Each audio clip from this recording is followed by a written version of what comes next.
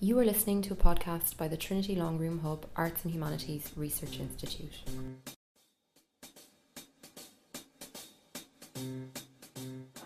Good morning, ladies and gentlemen. You're very welcome to this morning's session.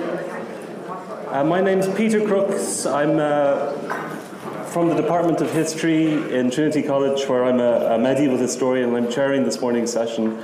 You're very welcome. Welcome to the international delegates who are attending this plenary session of the Consortium of Humanities Centres and Institutes on the theme of cultural interventions. And I think that this morning's lecture will get right to the heart of that topic.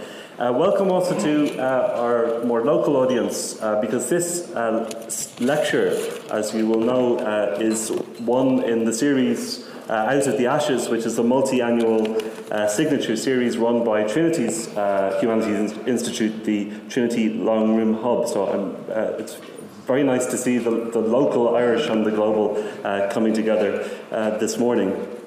I just want to say, before I introduce our speaker, a few contextualizing comments to explain the impetus for the series and place it into the context which you are exploring collectively across these few days in Dublin. The series, Out of the Ashes, the subtitle is Collective Memory, Cultural Loss and Recovery. And that connects very directly with a major cultural intervention that is being pursued by the Irish Government and by Trinity College in partnership with our own National Archives of Ireland and the National Archives of the United Kingdom and other archival institutions. It's my privilege to lead a project called Beyond 2022, which is working to remedy, to rectify what was possibly the greatest cultural loss experienced by Ireland in the 20th century, a cultural loss, which was the destruction of our Public Record Office of Ireland, the National Archive, in the opening engagement of the Civil War in 1922. So the centenary of that archival disaster is coming into sight now in 2022. And Beyond 2022 is a project that is looking to the centenary and beyond, trying to create a cultural legacy worthy of the occasion. We are building a virtual reality reconstruction of the National Archive and engaging with archival partners across the world to digitize and enhance discovery and access to collections that can serve as replacements for what was destroyed in the Public Record Office in 1922. It's a remarkable fact of Ireland's archival history. We're so interconnected with the world that we have the capacity to do that reconstruction process. Now, we also, this is very important to me in the way I think about that project, we want to connect that local Irish experience to the wider global context. I think it would be obvious to everybody here how timely this topic of cultural loss is, given news from Brazil and Paris, even within the last 12 months, but much more generally in terms of the world experience of cultural loss. But it's a striking fact that we haven't, within Ireland, tended to do that historically. There's a very important report, which I know our speaker will refer to, also published by UNESCO in the 1990s, which is called Lost Memory. It was a survey of the destruction of archives and libraries across the world in the 20th century through armed conflict and environmental disaster and so on. Very sobering reading. But for whatever reason, I haven't got to the bottom of this. It may have been just bureaucratic oversight, but it may also have been a sort of insularity on our part. We didn't contribute. So our National Archives was destroyed within the 20th century. It is not noted in the UNESCO report on lost memory. Our lost memory, in essence, was lost to that report. So the purpose of the series Out of the Ashes is to place our own national archival tragedy in a global context, to show it's not a singularity, to see what we can learn from the experience more broadly, and also I think as we move towards the centenary of 2022, how we, in the enterprise we're engaged in now, may be able to contribute to the exercise of recovery from cultural loss. This lecture this morning is the fifth in the first year of a 3-year series. So the series is structured, the subtitle, Collective Memory, Cultural Loss, Recovery, reflects the way we've organized the series. The first year's theme has been collecting, the power of great collections, their social significance, what they mean for social identities. Next year, we move into the theme of destruction. All these themes are obviously interrelated. In September, the former National Librarian of Iraq will come to Trinity to open our second year series. And in the third year, as we move towards our centenary of 2022, we will be looking specifically at the theme of recovery. But we've had an exciting year this year so far. We began in Alexandria, in the ancient world, and then rebuilt on its original location. The founding director of the Bibliotheca Alexandrina, Ismail Sarageldin, was here. He gave at times a spine-tingling lecture. If you think of cultural interventions, he showed this amazing picture during the Arab Spring of how the young people linked arms around that library and protected it from destruction. So that was, to me, evidence of a cultural intervention coming from the bottom up, not just from any other organised power structure. The series took us to the meta collections of the digital era with a lecture from Ed Parsons of Google about the vast and powerful but also ephemeral collections that are our current reality. But we couldn't be more excited or privileged to conclude this year's series of lectures with this morning's speaker, who is going to introduce us to the manuscripts of Timbuktu. I had the pleasure of spending yesterday afternoon with Shamil Jepi, our speaker, and as soon as you speak to him, you realize this is a humanist in the best sense, somebody with a wonderful breadth of vision and sympathy. We were immediately building connections between the Irish experience and the African experience of which he is so expert. Shamil Jepi is Associate Professor in the Department of Historical Studies at the University of Cape Town and founding Director of the Timbuktu Manuscripts Project, having received his PhD from Princeton University, a very distinguished speaker, very wide range of scholarly interests, but specifically on Timbuktu, that project, which has really caught the imagination, especially in recent years, as those manuscripts came under threat, has sparked a series of very important publications. I'll just mention in particular The Meanings of Timbuktu, very fascinating collection working through the power of collecting, exactly the theme that we wanted to explore in this year's series, a book that has been translated into French. Shamil is on the editorial boards of a number of very distinguished monograph series on African history, including the journal published by Cambridge University Press on history in Africa. So it's an enormous privilege and pleasure to welcome him to Trinity and to address us this morning on the theme Timbuktu and the mobility of the book in West Africa and beyond. Thank you very much.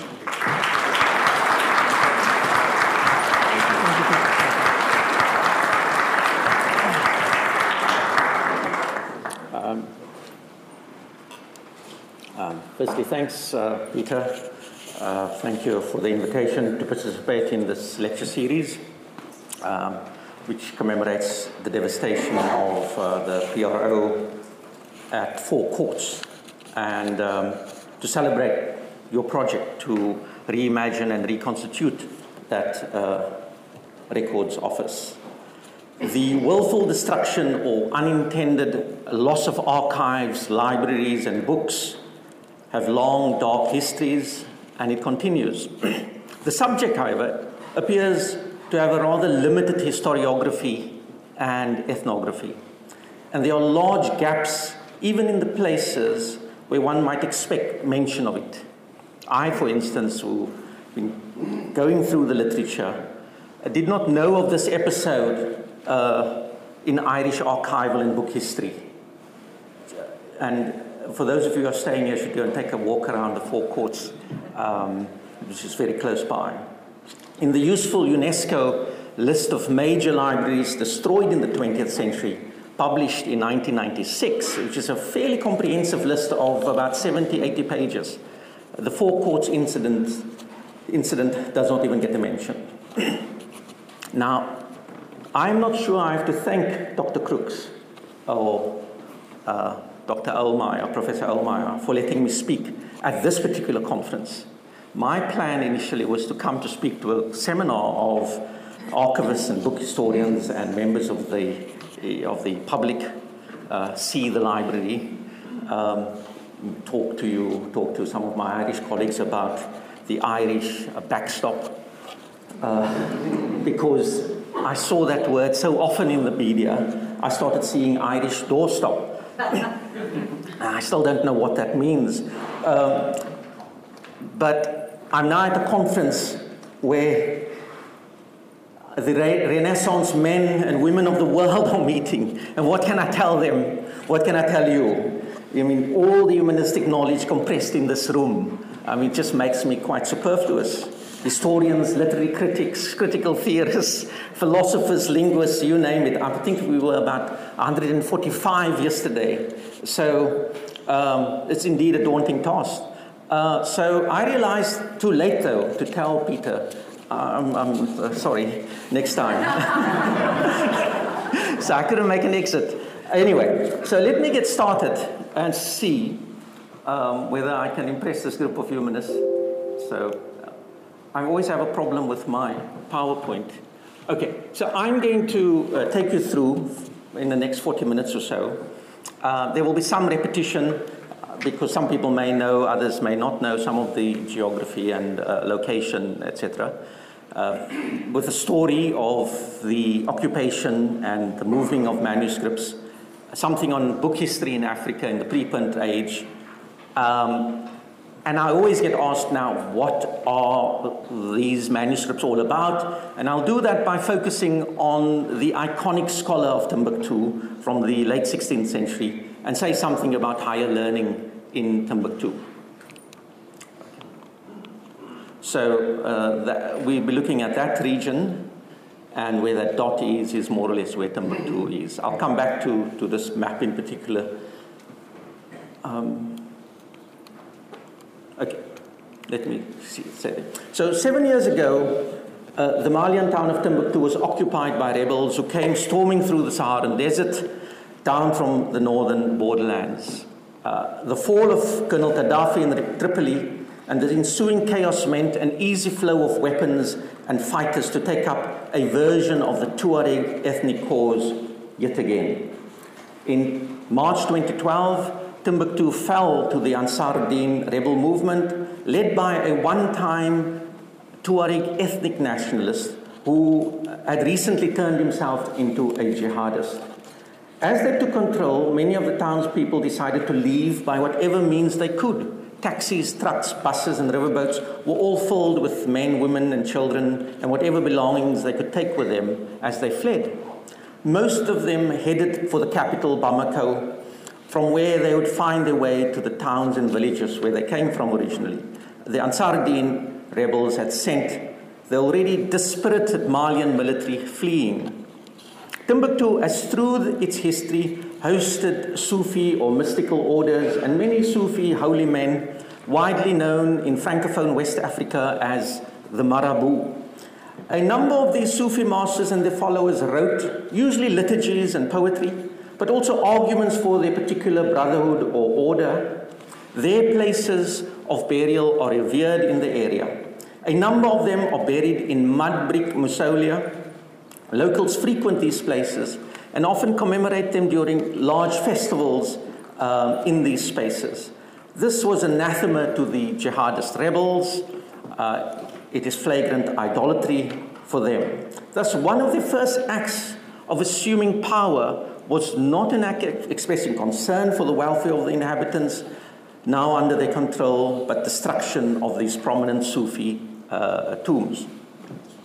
The old quarters of Timbuktu became a UNESCO World Heritage Site in 1990. These are sites around the world, now nearly 1,100 and growing. I think there are a few from Ireland on that list, that have quote-unquote outstanding universal value. Now, Old Timbuktu is one of Mali's 4 sites on this list. The mausolea in the towns are thus of great cultural significance to the people of Timbuktu and far beyond. There was strong vocal objection by many brave men and women to this desecration. The response of the Ansar-Din was to attack even more of these mausolea, including at one point even attacking the largest and oldest mosque. The one in the middle is one of the most prominent mosques. That's not an act of attacking, but that is the kind of thing that the Ansar-Din did. That's actually an act of recovery, of rebuilding. Mud brick structures have to be replastered annually. And the other images of the Ansar-Din coming into town.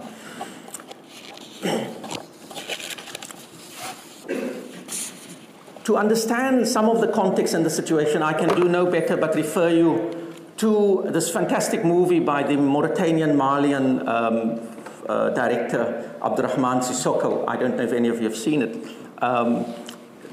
It captures pretty well what was happening in Timbuktu at the time. Over the months, let me just stay there. Over the months of Ansar-Din rule, more people left town. The big fear after the attack on the tombs and even the mosques was that they would turn on other symbols in the town. It was feared that they would next turn on the prominent manuscript collections, particularly those in the state-run archives. The libraries of Timbuktu had begun to gain renewed attention in the 2000s, in the early 2000s. International attention could therefore be earned by the rebels through attacking the libraries. But this fear was unfounded. As the political crisis in the country intensified and the rebels made territorial advances closer to the capital, the fears of more destruction grew. But by the end of January 2013, the old colonial power was invited back. The French, keen to be seen to be doing the right thing in Francophone West Africa, sent in the Air Force. And the rebels fled in their Toyota Land Cruisers, which had replaced the camels the rebels had not too long ago used in the Sahara. In the capital, Bamako residents welcomed the French, waving le tricolore and shouting Vive la France. Can you imagine the trauma that some of us went through seeing that? They did the same in Gao and Timbuktu as the French-led campaign entered these towns. Hollande even made an appearance in Timbuktu, and there are some fantastic photos of him in Timbuktu. That is him and some of his ministers. During this campaign, there were actually no fatalities to speak of.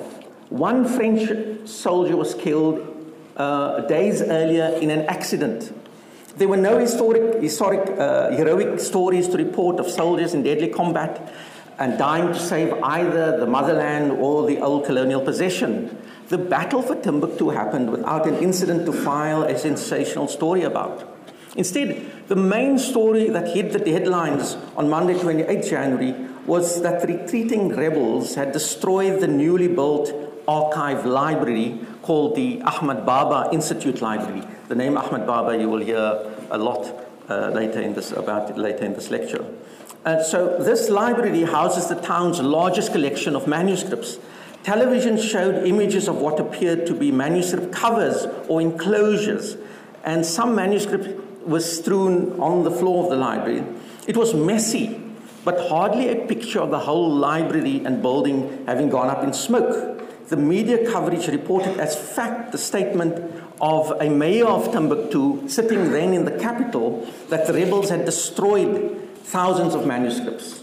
Most journalists just reproduced the story without seeking corroboration or contacting the management of the library or others in the town concerned with smaller private collections. The Malians involved in the libraries have come to be known to many journalists covering Francophone West Africa. For the next few days, there was an outpouring of rage at the destruction of a library, but it did not happen. There was no forecourts June 22 in Timbuktu. But what also went with this coverage were vague descriptions of the collections. Two adjectives were repeatedly and relentlessly used. These were ancient manuscripts and priceless. The manuscripts which were supposedly destroyed were of course not ancient artifacts. The only possible meaning of ancient is some sort of version of a French ancien, before or former or old. We have not yet been able to scientifically date what our Timbuktu colleagues tell us are the oldest materials they have, which they claim goes back to the 13th and 14th century, which in my view, based on other evidence, circumstantial evidence, is far too early. The other term used is priceless. And this has been used to say, I'll just cut it very short, that there are secrets in these manuscripts, unique proof of superior learning in a mystical Africa. Here the connection with the Sufi heritage of the city is stressed. And a term appeared which I'd never seen before, maraboutage. So it's a kind of magical things that you can find, and I'll show you some images in a moment. And particularly in fundraising campaigns, this kind of magical, mystical pricelessness of the manuscripts have been rolled out. Now, these are, they refer often to the talismanic texts, and I thought I'll show you something from your own library. There you are. So this is from Trinity College Library, because I don't collect these things myself. This kind of thing. I haven't come across an Arabist who can tell me what these things are. They are talismans, amulets, and basically made for private purposes. So you'll go to a marabout, to a holy man, talk about your problems, and there'll be a numerological sort of working out of something. This is from the Trinity collection, by the way. And most African collections have huge numbers of these materials, which we don't really know what to do. We do have a few commentaries on some of them, and there's also a lot of sort of acronyms, but it's insider stuff. You really don't know. By the way, some of these things are back to front. So you're sort of, the library, I can show the librarians what they are. Whoever's the librarian, I can show you. So, okay.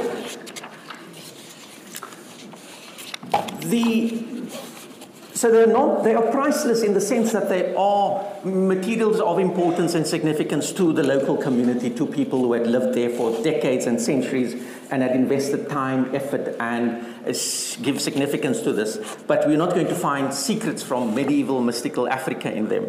In fact, I've been doing a lot of counting and sort of very broad quantification, and a very high percentage of these materials are worldly grammar texts, and I'll show you some of that.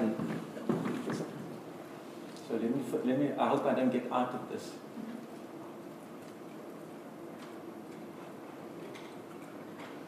Maybe Peter should just help me get back to the PowerPoint.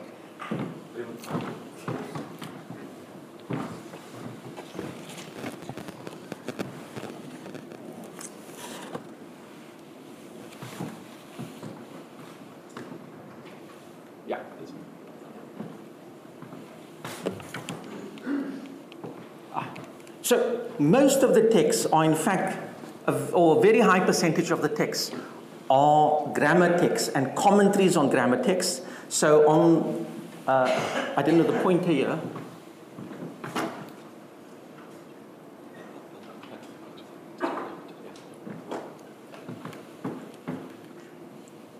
Oh, sorry. Let me just say. So these are grammar texts, and they are commentaries on a classical grammar that was composed in Fez in the 14th century, and some wonderful lines on, I can't seem to find the point here, but the red colors defines what is discourse. Discourse is compounded enunciation. It's not simply a sound. etc. So these are 2 pages from the most popular grammar that is used, commentaries, and this is a versification of that grammar. So there are lots of grammars, commentaries upon commentaries, versifications, and it's a grammar produced in Northwest Africa, and it's probably the most famous grammar in the Arabic-speaking world in the traditional systems. And it was even used as the basis for one of the earliest Latin grammars. This is a grammar by Thomas Obuchini, who encountered this grammar in Lebanon. Just for those of you, the humanists who are here and are Latinists, and that's his commentary again on the commentary of that grammar. So there you are. So very little to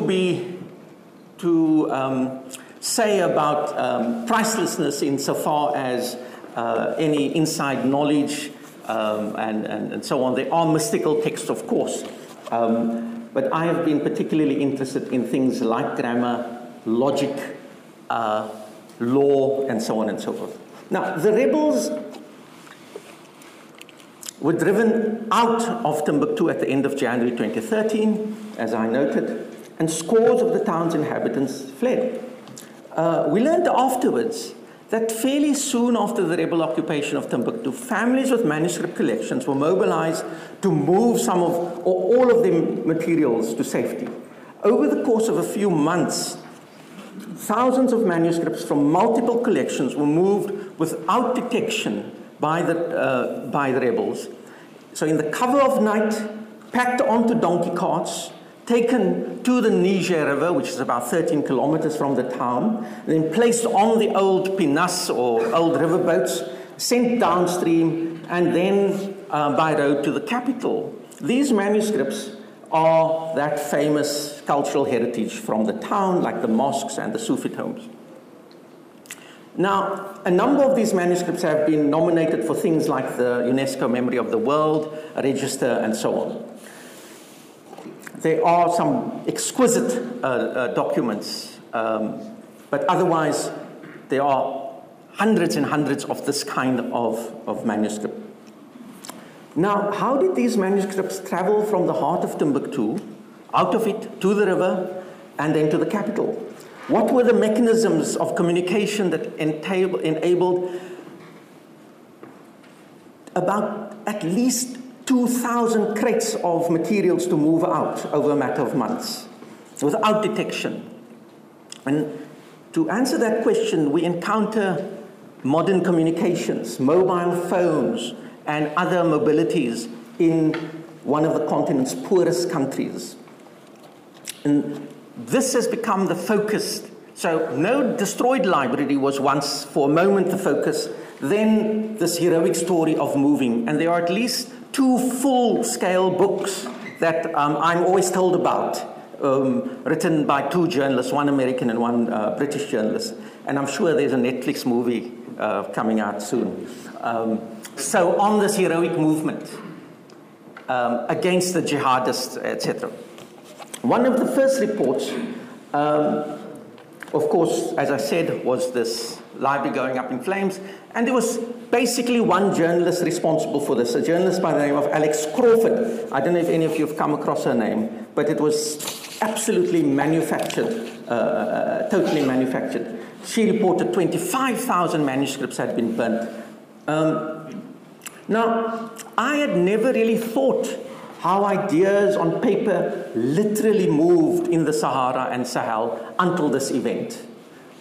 You say this grammar text was used there and in point B and in point C, but how actually, not some mystical knowledge going over from one point to another, actually they had to move. So Timbuktu is on the edges of a vast nomadic zone.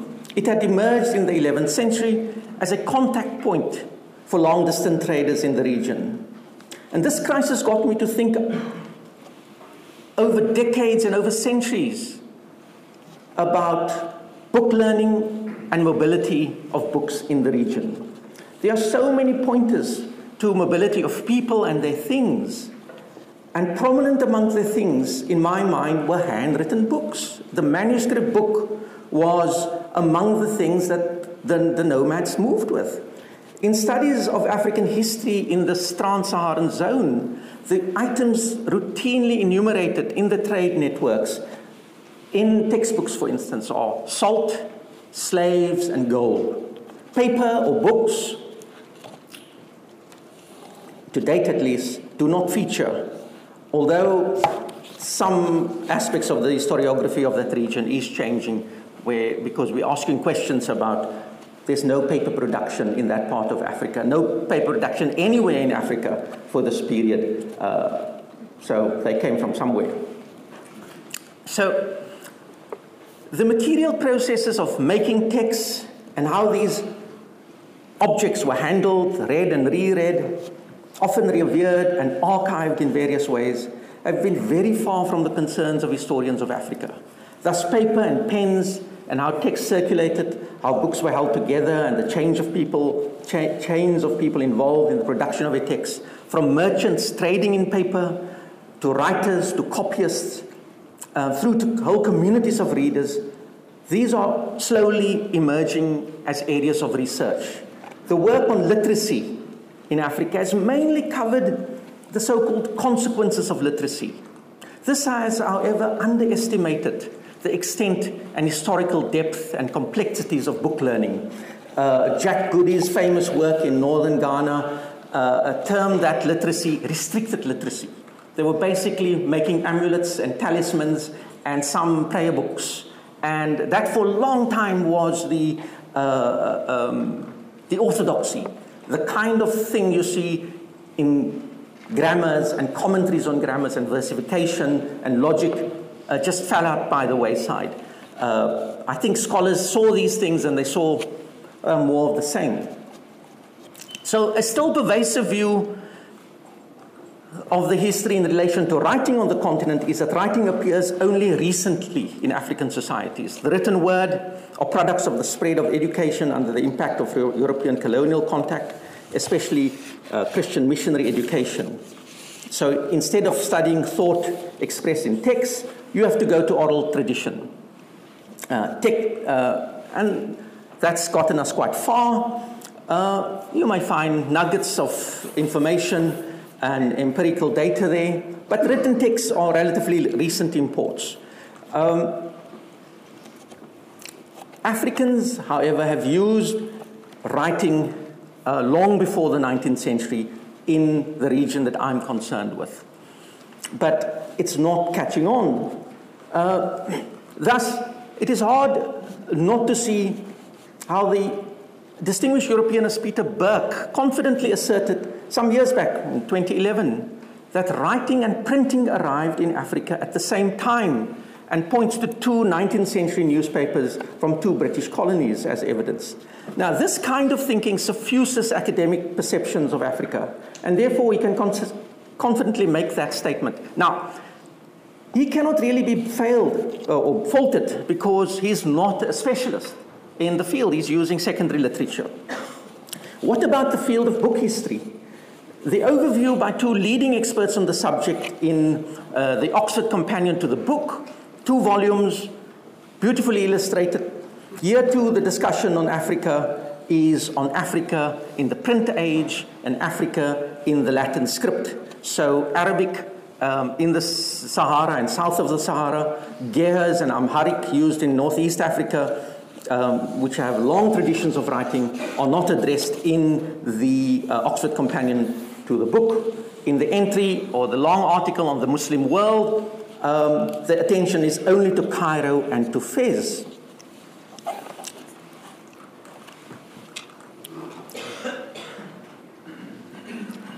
How are we doing for time, Peter? Let me just move that one. So these are some of the collections. And there are about 24 private family collections apart from a state archive, which has 20-odd thousand manuscripts. But these are simply when you visit families, these kinds of things get pulled out for you. Now, the events of 7 years ago are only the most recent case of transporting materials of transporting manuscripts under conditions of duress. In the Sahelian droughts of the 1970s and 80s, people in the far-flung settlements outside Timbuktu actually offered items from their family collections to prospectors that were sent out from the Central Archives to buy and collect manuscripts. Again, in the 1990s, when the Tuareg rose up against the central state, there were books that were moved about within the city. Some got lost and some destroyed, but many were saved, but they moved. Crises and wars are not new in the area. In 1591, the Moroccans invaded this area of Mali, occupied Timbuktu, and basically it was the end of the Songhai state. And the leading scholar, Ahmad Baba, his collection of 1,600 works were taken by the Moroccans to Marrakesh. Throughout the 19th century, in the different internal conflicts, books feature because scholars were arguing amongst themselves. And when the French arrived, large numbers of manuscripts were taken and deposited in the Bibliothèque Nationale de France. I'll skip some sections here. A recent case of mobility and scholarship and movement of materials, of course, as I mentioned, was this massive movement. But a scholar, one of the leading scholars of the town, during the occupation, there was no schooling for him to go to, no work for him to do. He simply sat down to copy a 300-page work. He made 3 copies of this work, and he found a way to take this work with him to Rabat, to check in the Rabat National Library his copies, the copies that he had made, and come back. So this is an example of family collections for which very few catalogs or even hand lists exist. Those are examples of items in the tradition in the region. You don't have a tradition of bindings. There are no bindings. All the manuscripts are loose leaves, and I have no explanation for this, but all the manuscripts have leather enclosures, and they would be stacked on top of each other for obvious reasons. And these are the crates of manuscripts that were used. These were the crates used to move the manuscripts from Timbuktu to the capital. These were modern enclosures that were made. So a massive operation was undertaken in that period. Let me just, before I come to my conclusion, focus on this figure. Because he is the major figure and the main library is named after him. I'll just speak you through some of his texts. Now, in various listings of works from Timbuktu, he comes off with about 50 works next to his name. Anything from 48 to 68 I have seen. He's the scholar who was taken to Marrakesh when the Moroccans invaded. And his library of 1,600 items went along with him. We know this because when he was released in 1607, he firstly had some very bad things to say about the rulers of Morocco, and he said, "And give back my 1,600 books." We have one work of his in English, a small work. We have a total of 4 of his works edited and published. And I have now set myself the task of translating with a colleague 2 of his works, which I'll say something about here. So, roughly one before his detention and exile into Morocco, which is the first one, translated as attracting blessings and preventing calamities by distancing oneself from oppressive rulers. It's a political text. And interestingly, there was no cause. We don't know why he would write such a text at the time when he was in Timbuktu. For manuscript scholars, Interestingly, there are always wide margins in these texts for commentaries, and sometimes very wide spaces between lines, also for commentary, but often to add glosses in local African languages. So this is the one text which is a small text, and I'm just embarking on a translation of this. There is an edition that was published in Casablanca, as you can see. This is the second text, which we have completed its translation, and it's the gift of the persons of nobility about the virtues of the scholars, the virtues of all of you, of all of us. So it's an argument. Are the mystics better than the scholars who engage in legal disputation? And he's saying mystics are only for their own elevation, mindfulness for yourself. Scholars are there for the population, for the community. It's actually very dialectical. And then at the end, but only scholars who practice what they teach and what they write. It's actually can be pretty boring stuff, but there's something in this. So this is the work which I've completed the translation of, and this is a work which is most well known in English and was published and edited by the doyen of Timbuktu scholars, the late John Hunwick, and a colleague from Morocco. It's on slavery, on who can be slave, and it's a question that is sent to him in Timbuktu from a town around probably 1,000 kilometers away in southern Algeria, which shows you again connectivity, mobility, movement. He was not somebody locally known only. So this is a book, Who Can Be Enslaved? And it is already circulating and well known. Now, there is a long history of the whole range of activities that we call textual culture in Timbuktu and the larger region, from learning to read and write, to writing complicated theological texts and poetry, to copying, very big activity, copying and collecting, memorization. Lots of those grammar books are simply memorized, and so on. And in this, the economy of paper and the various modes of communication were important. Collections were the result of individual passions, and they became family affairs. They were unmade and remade across the region and through time. A central depository for collections is a recent appearance in the history of the archive in the region. To say that a place like the Ahmad Baba Institute, the main state archive, is recent is not to undermine its necessity or role, but to recognize a certain style of archiving that was highly decentralized, highly diffuse, and mobile. That style may have accorded well with a previous era when teaching and learning and scholarship were decentralized. But even modern state education, the older style of learning continued. Scholars, writers, and copyists worked from home, and they taught in mosques and moved about. So the appearance of the state in the archive is, of course, in keeping with the way states have attempted to run bureaucracies and foster national identities.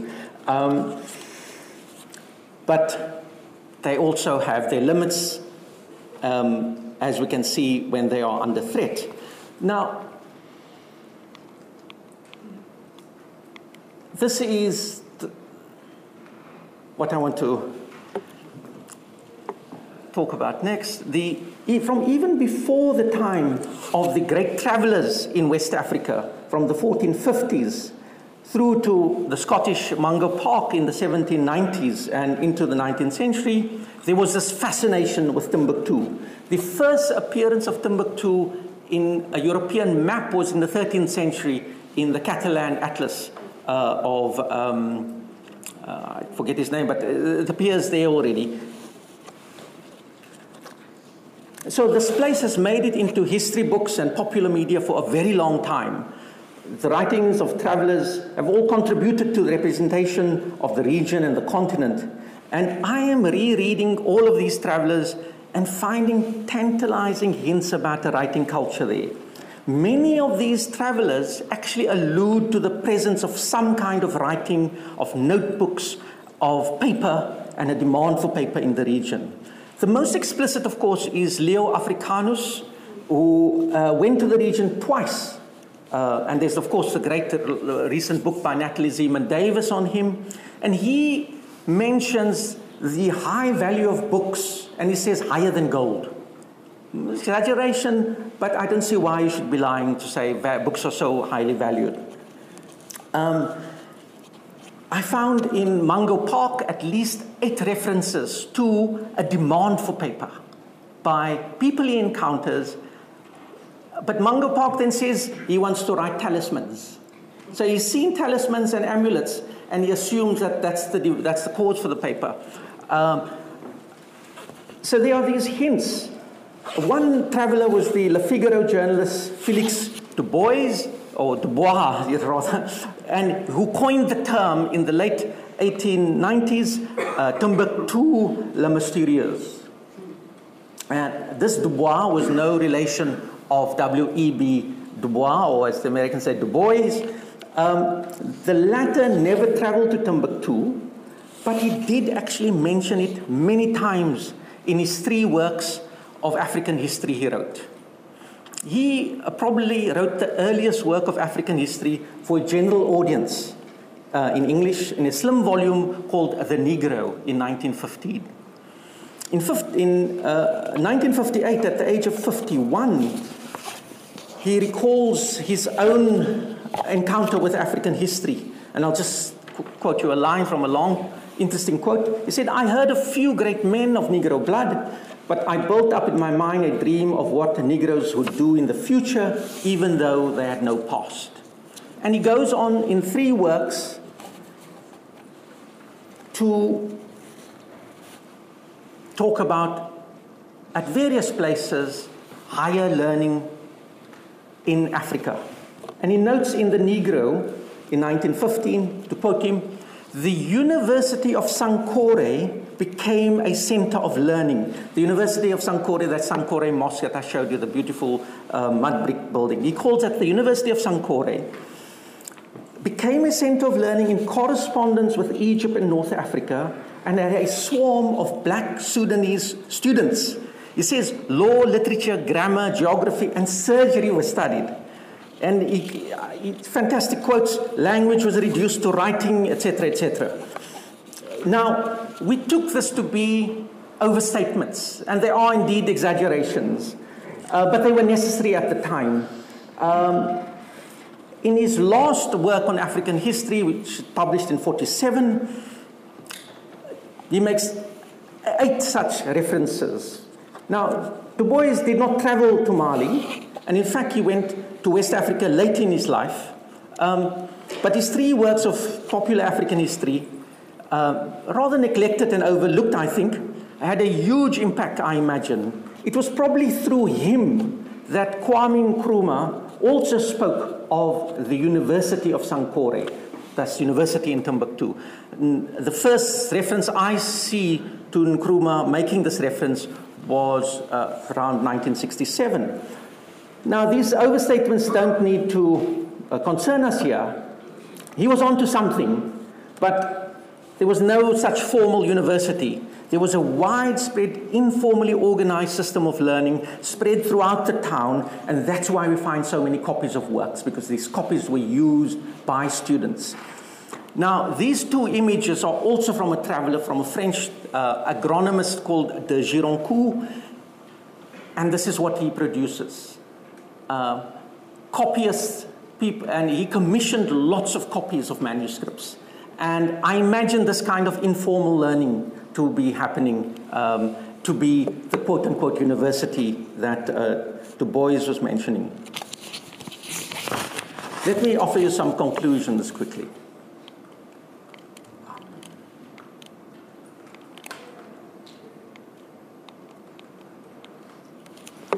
Now, archives and libraries as visible, publicly acknowledged repositories of documents and books are absolutely necessary and important places for flows of knowledge and culture. When they are destroyed, we often see their value for the first time. They are often located in the most impressive architecture, but there are also those in inhospitable buildings and uninviting spaces. Historians will know when we have to do lots of archival work, it's often that feel of terrible buildings we have to go into, that they're cold, poorly sort of covered by local budgets and so on, and we just have to keep going to these places. So they're not all the long room. The destruction of centrally organized, I think most of them are not all the long room, I like that, coming close to that. So the destruction of centrally organized archives and museums have known no end. The UNESCO list I opened up with, of 1996, needs to be updated. Because since 1996, or say even 2000, there have been destruction and loss of archival and museum buildings and their contents in different parts of the globe. And then there are those that have simply been forgotten and that we'll lose in front of our eyes. This is one of my favorite photographs of the archive. I mean, this guy is looking forlorn. He doesn't know where to begin. This is from the Central African Republic. And once I talk about Timbuktu and the manuscript heritage, within Timbuktu, there are also still the colonial regional archives that look more or less like this. All over the continent, we go to the capitals and we work in capitals, and in the provinces, the colonial powers did not even take back to the metropoles their own collections. They only took them from the capitals. There are many, many collections in the backwaters that have not gone to the metropole, that have not made it to the capital. So there are many of these cases. Peter mentioned what happened in Brazil in 2018, which houses 2 million objects and is, I heard, the major repository of Africa, the biggest, largest repository of African art and artifacts outside Africa, far larger than Key Branley and the other places that we hear of. The earthquake in Nepal in 2015 had a devastating impact on some libraries, holding thousands of Buddhist palm leaf manuscripts from the region, and these have been lost or destroyed. And then there are the consequences of the US occupation of Iraq from 23 onwards. The military administration, alongside Iraqi collaborators, one or two very well-known ones, engaged in massive looting of millions of archival documents, some 7 million pages in one estimate. They were simply shipped off in a naval vessel to Washington. It was hardly covered in the media. There were reports about the illicit movement of Iraqi artifacts from the National Museum, but the looting of the National Archives and Library by the American Occupation Administration have received rather less, if any, commentary.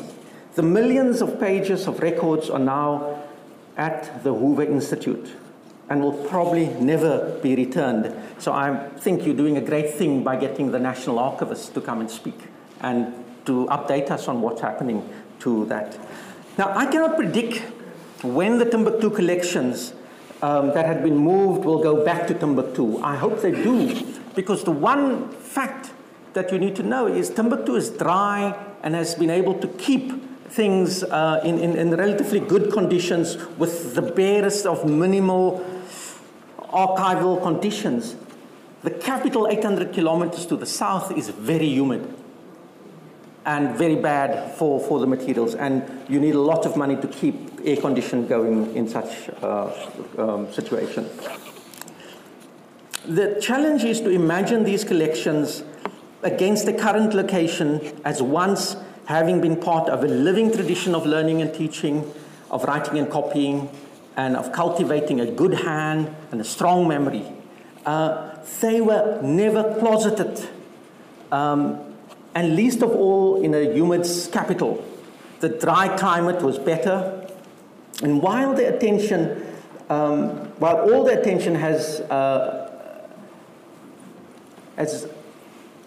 attention has done, however, is point to the necessity of interdisciplinary research on the making of a culture of writing and collecting in the region. Close work on a manuscript or a set of texts, philological slow reading is indispensable. Laboring over the close-to-text context matters to provide insight into the literary tradition. But the philological and the codicological perspectives on these manuscripts have to be located in their histories, including in their mobile histories, in their movements. The codicological and the social have to be brought together. And I see some of this kind of things happening in other parts of the world with colleagues working on South Asia, for instance. Part of this is the way texts moved about, how they traveled, not in theory, but actually, as indispensable as a central depository of texts have become. They were not the dominant mode of storing materials in this part of West Africa. People moved, and so did their books. And I like this image without the dots, just lines, because that's how the things happen along various lines. I think I'll conclude there. Thank you.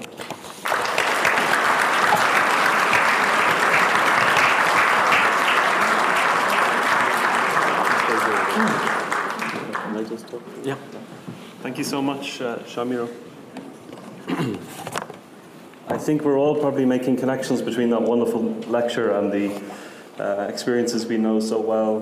The thing that strikes me immediately, looking at the diffused and mobile nature of the records that you know intimately, is the comment of the keeper of the records in Ireland after our destruction. And he said about 10 years later, when he'd retired, that the tragedy of 1922 in an Irish context was that what had once been fragmented and diffused had been brought together only very late in 1867, and then 70 years later, by virtue of that co-location, was destroyed. On the other hand, the capacity for us to reconstruct is based on the fact that the copies are diffused and we can bring them back together in virtual format. So, I mean, on the level of the events that you've discussed, the codicological matters, the history of the book, we'll be making connections with Irish scholars, I'm certain, and in so many other ways. I'm sure there are going to be responses and queries and comments from the audience. We have plenty of time for questions. And there are microphones on both sides. Straight away at the front here. This gentleman first, I think, and then... I defer to my elder. Yeah. Thank you, my son. Thank you, Shimon, for that excellent talk. This question is slightly to one side of the main line of your narrative, but you're in a position to help me think about something that's always fascinated and troubled me, which is the analysis that Foucault offers in L'Ordre du Discours, his inaugural lecture in the Collège de France, where he's talking about the controls over discourse. He does the external controls, the truth-falsehood function, and so on, and there's the internal controls. The three internal controls are the commentary function, the author function, and the discipline function. The puzzling thing for me is always his claim that the commentary function precedes the author function. So I was wondering, you've got both lots of commentary there, you've got one particular author you mentioned as having author function, the Lava character, no relation. And do you have an empirical sense of whether Foucault is right about that, and your engagement with this particular body of manuscript materials that emerges in the African-Arabic world? And secondly, is there a moment when for you a disciplinary function emerges out of the commentary and author functions in this body of work that you're talking about? Because you didn't talk much about the disciplines in which these kinds of things are happening. Shall we go one by one? Wow, Foucault in Timbuktu. So I knew it was going to come. Yeah, look, I've been writing at risk of self-promotion, stuff I've been looking at, is to bring some of these questions to this material. And they are, in the case of a grammar, for instance, the grammar becomes known by a kind of a name where the author's totally forgotten. So that text is by somebody called Ibn al-Ajrum. He's not an Arab, he's Berber. Ajrum means scholar in the Berber language.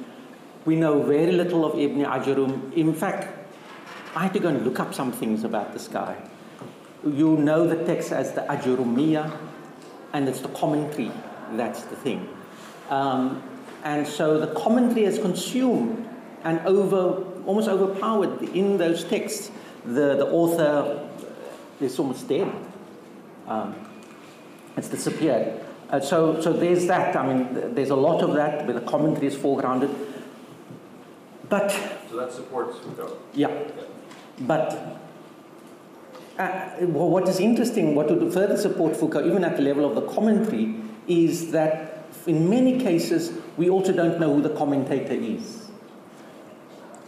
The commentator, we have a problem in attribution of some of these materials, of quite a bit of these materials. We are involved in some quantification to see what percentage and what's happening, why so few of these works have authors. And so I, being fairly old-fashioned, will go for the stuff with the author, because I can hold on to it and we can try to figure out something. So that's one thing. Disciplines-wise, there's an article I did in History of the Humanities, just a shout-out to a journal called History of Humanities, published by Chicago, called Timbuktu Scholarship, but what did they read? And that covers the fields that they've done. It's fairly, I don't want to be, it's fairly standard kind of, you do grammar and lots of grammar, commentaries, and then you do some theology, very little Quran. In fact, in all these collections, you hardly find a single Quran. So it's very discipline-driven in that regard. Grammar, logic, and it's Aristotelian logic, law, lots of law. And the law is in fact case law. So for social historians, it's a rich depth of detail because you state the case before you state the judgment or give an opinion, not the judgment but an opinion. And then there's further commentary. So there's a lot of commentary discipline. So I don't know if that goes somewhere. Thank you very much, Ian. Shimeen, thank you, Homi Bhabha. Thank you so much for this very interesting paper. And one of the things you did, the kind of trope or metaphor, I think that links very closely to some of our other ideas, our concerns about migration, is that you actually talked about books as refugees, books as migrants. And this is not simply a theoretical or literary fantasy. In 1932 or 33, Raphael Lemkin, who then wrote the Genocide Convention in the 50s, and was the great driver behind the Genocide Convention, he wrote an article, which was a conference paper in Madrid, where he says the destruction of artifacts and manuscripts often precedes the destruction of people, or the other way around. So he made this very interesting connection between the destruction of heritage and the destruction of the human. And so I just thought I wanted to say that. Jim, as often happens, asked the question which I want to then follow up on. And the issue that interested me greatly was the moment where you talked about the definition of enunciation in the grammar. And it seems to me that, in fact, the Foucauldian issue is faced quite squarely there. Because, of course, for Foucault, the notion of the author has to follow, just conceptually, the author function has to come after the commentary function. It has to do that because enunciation, the subject of enunciation, what he calls enunciative modality, emerges from the long, or the Pahol emerges from the long. So one is always belated as an author. Whether you have a name or not, the author function comes after the construction of the archive or the construction of the corpus. So I think that is really his major contribution to the death of the author, in a way, which is not, not as people think, oh God, this is terrible because biographical criticism now, no, it's nothing to do with that. It's to do with the way in which you derive your voice as an author from the archive that is already in place. So I think that this notion of enunciation interests me, and I would like you to talk about that outside of the Foucault function. Also, just to mention that, with people like Benveniste, the notion of enunciation is also an ethical issue. It is to be face to face with the addressed or the addressing. So, is there in this combination of grammar and law a kind of ethical form of judgment? And in that case, what is the case law about? Okay. Wow. I spend most of my seminars and time in fairly confined spaces, and this is just mind-blowing. So, fantastic stuff. I wanted to bring in somewhere J.M.G. Leclésio's fantastic novel, Désert. I don't know if anybody knows that novel. But it does exactly what you're saying, and the first 40 pages or so is about movement. So it's a Sufi leader who is finally defeated by the French, maybe in 1900, finally, and it captures mobility beautifully, nomadic movement. And then a love story follows with a girl who eventually lands up in Marseille, migration. I'm a big fan of this novel, and it says some of the things, and it captures that world in the desert very, very nicely. Absolutely, I mean, on migration, I watch all these migrations, and I'm thinking, do these people have libraries? Have they left libraries behind? Are they taking, what have they decided to take? I'm thinking particularly of Syria, because I know the Syrian library as well, and I had lots of colleagues, and I'm just thinking 1 million people going. I mean, wow. Are there attempts on the German side to talk about this? And I know some of them just take the intellectuals to work in their institutes and so on, but very good, and I'm very happy you asked that. Far more difficult to answer your other one. But I do have a published version of the grammar for you. All 40 pages in Arabic. So I always tell people I studied Arabic in sort of Western methods. And I then decided to study the grammar, to do this grammar with a local scholar who I at one stage thought wasn't paying attention to me, but he had memorized the thing. So he just looked all over and he knew what I was saying. And it opened the door to me in many ways to learn through these texts, which has been fantastic. And in Edward Said's World, the Text and the Critic, in the first few pages, he just strikes you. He first opens with Gould, Glenn Gould's piano piece, and then Arabic philosophical grammar from Andalusia. And then he moves on again. Now, I know some of that work he mentions in that introductory piece. I haven't discovered that level of abstract discussion about grammar. But there is a basis for this. So this original grammar is somebody who was most probably influenced because his Andalusian Moroccan connection was very tight. So I don't know the extent of a philosophical discussion, but it must have been there. And we can talk in greater detail about this. Yes, the case law, ethics, There are lots of, I mean, it is, you see the kind of materials people give you. You can only choose so much of this, and try to introduce to the scholarly world something more. And it's far too big for the few of us who are working in this area. The Arabists tend to want to work on the great Damascus or Baghdad and the Arabian Nights. No, yeah, I mean, you know, this is kind of marginal, not in the central theme of, in central area. It's marginal, but I want to place it much more centrally. So I can't really answer in terms of the scholarship in the ethical and the legal. I have some students working on these things.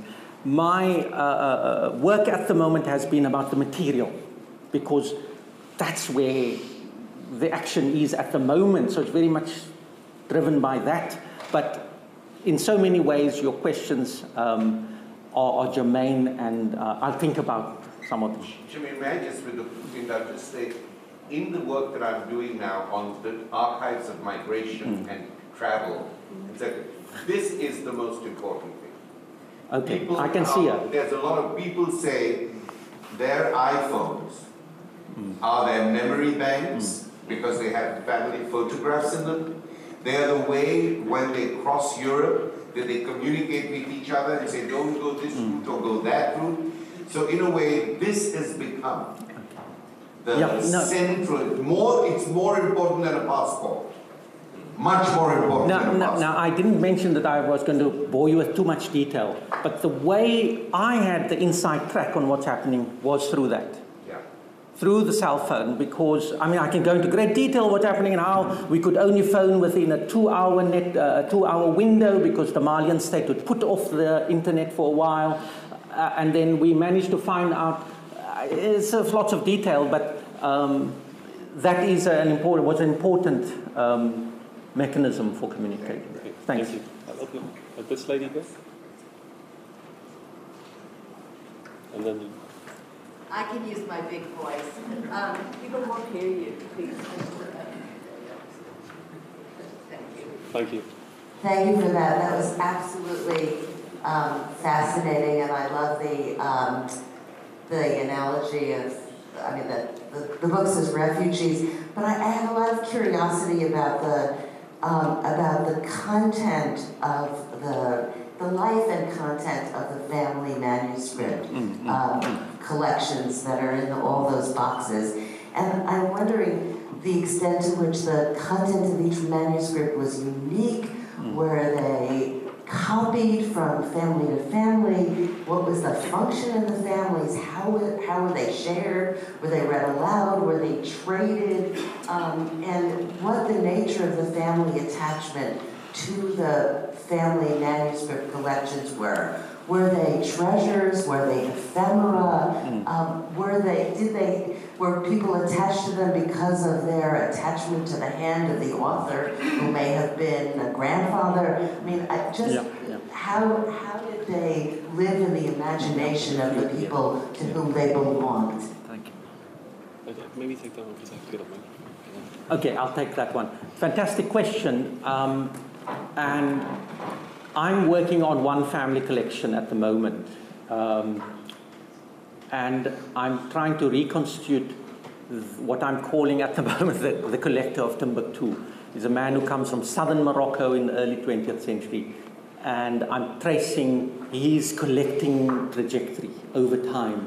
Dies in 1955. So I can say a lot about him, but it won't apply to anybody, you know, to all the others. So of the 20-odd family collections that stand outside the State Library, we have a few that have been catalogued and that has had any work done on them. You know, I know from a PhD student of mine who worked on the legal texts, they have quite a bit dealing with family legal disputes. There's also a bit of history that it's very sensitive, you know, paternity issues and so on. Very interesting. So that's why when I said the historiography of the field of manuscript destruction and movement, it's also an ethnography. You actually need to have ethnographic skills to deal with this situation, with the site, and to get people's... It's taken me from beginning to go there to where I can confidently say anything a long time before I can say anything, before I got the confidence of people. Look, these things have been... Why haven't people been doing these things for a long time?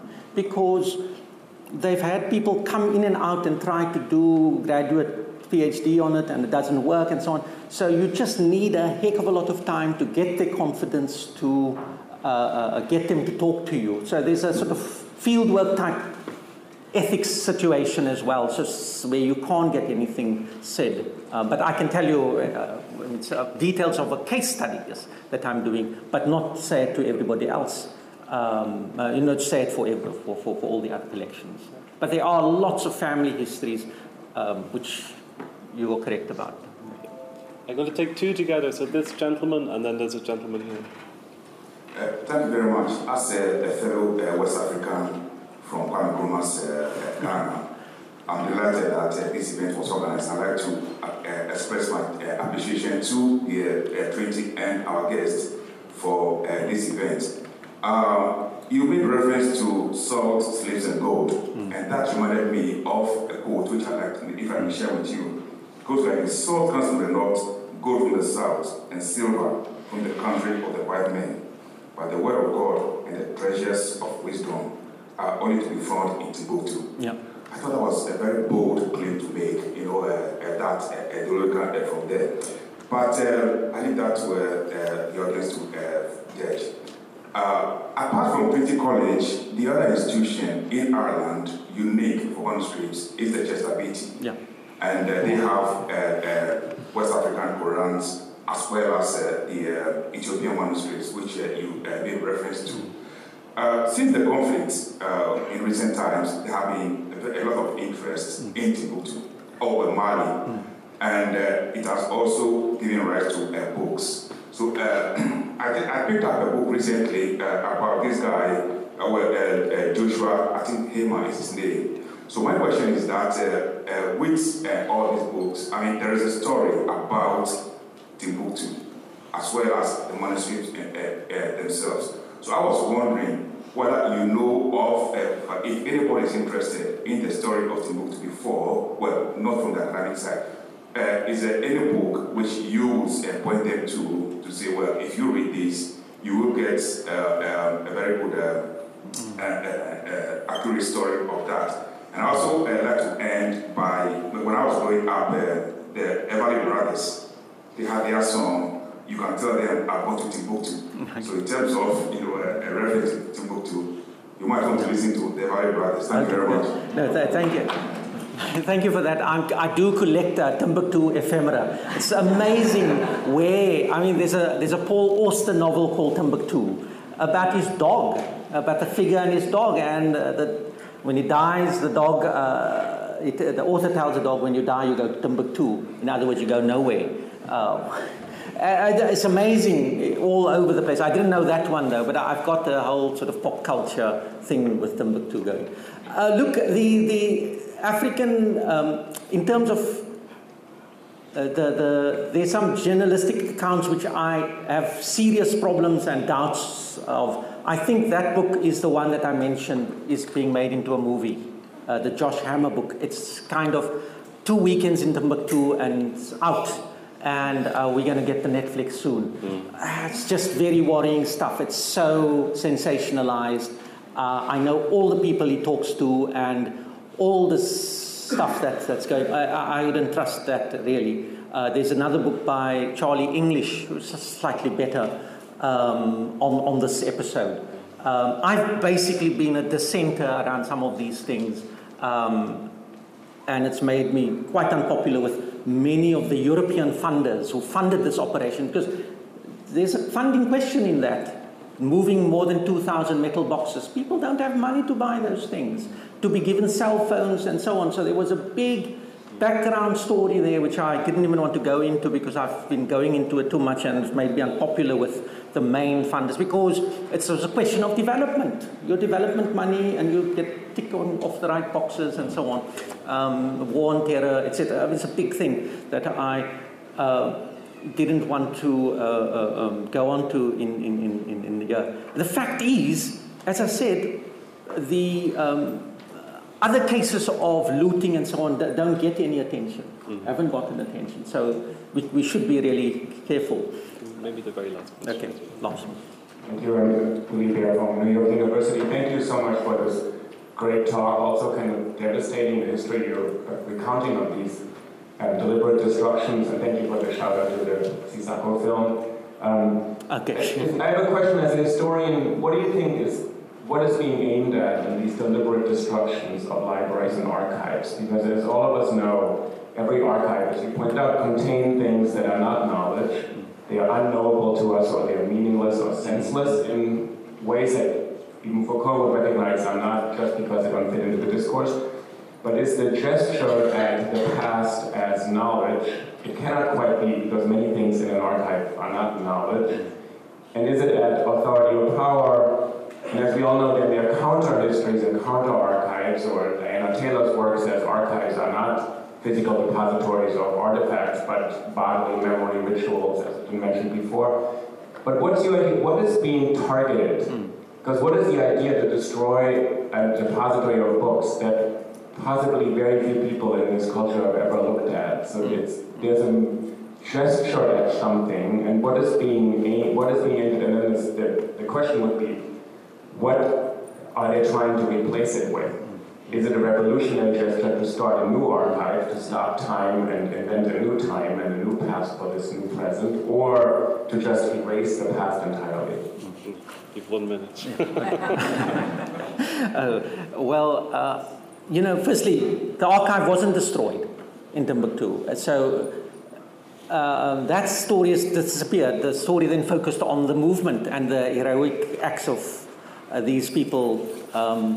And the Sissoko film is important, actually, because what that shows is that many of these jihadist rebels are unemployed kids who join for 3 months and then run away and then come back, and it's I know that community pretty well, and some of these they tout to work in the tourism industry, we're going to join the rebels, so on. It's a very complicated story, and Sissoko touches on this. Some people say he's soft on these people, but if you understand, and he's from Mali, Mauritania, firstly, and I think many of them were illiterate. They actually just illiterate, and it's the first time actually that I prayed anybody was illiterate, because I thought, let them be illiterate and not see the stuff. Because I thought when I heard the stories of destruction that they were anti-Sufi, anti-mystical, jihadists, Wahhabi types. And I thought, God, I hope these guys are illiterate. They aren't going to see the stuff because there's a lot of Sufi stuff there. So, some things disappeared. I know of about 400 items that's floating around in the market in Dubai or Abu Dhabi or somewhere. But because there's been long-term interest in some Gulf wealthy people to just buy up the entire collection, to just buy Timbuktu up and take it away. That's their approach to conservation, was buy up and ship off because we can do a better job there. In this particular case, there was in fact no destruction that you're talking of, but not to say that things don't get destroyed.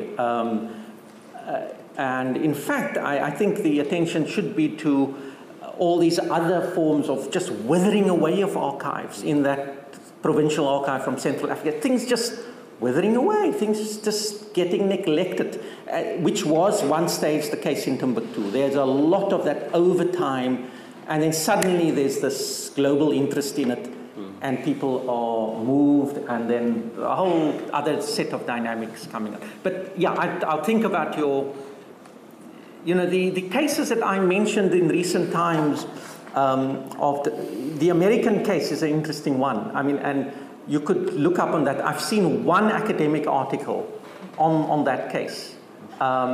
And I'm amazed that there's been no big books on this case. Yeah. And I want to hear from because the curator of the Baghdad archive has been going on about it. So if you follow very closely, that you can see there's a debate going on. Yeah. And it's sitting at the Hoover Institute, and we know the Hoover Institute. Yeah. Thanks. Well, it's a very nice connection in terms of the series to next year, because if you return on the 23rd, I think it is, of September, we'll hear from that former National Librarian in Baghdad. But it's for me to thank on your behalf Shamil. He's been on his feet for nearly 90 minutes, and it's been a wonderful morning and an enormous privilege. So please join me in thanking him again.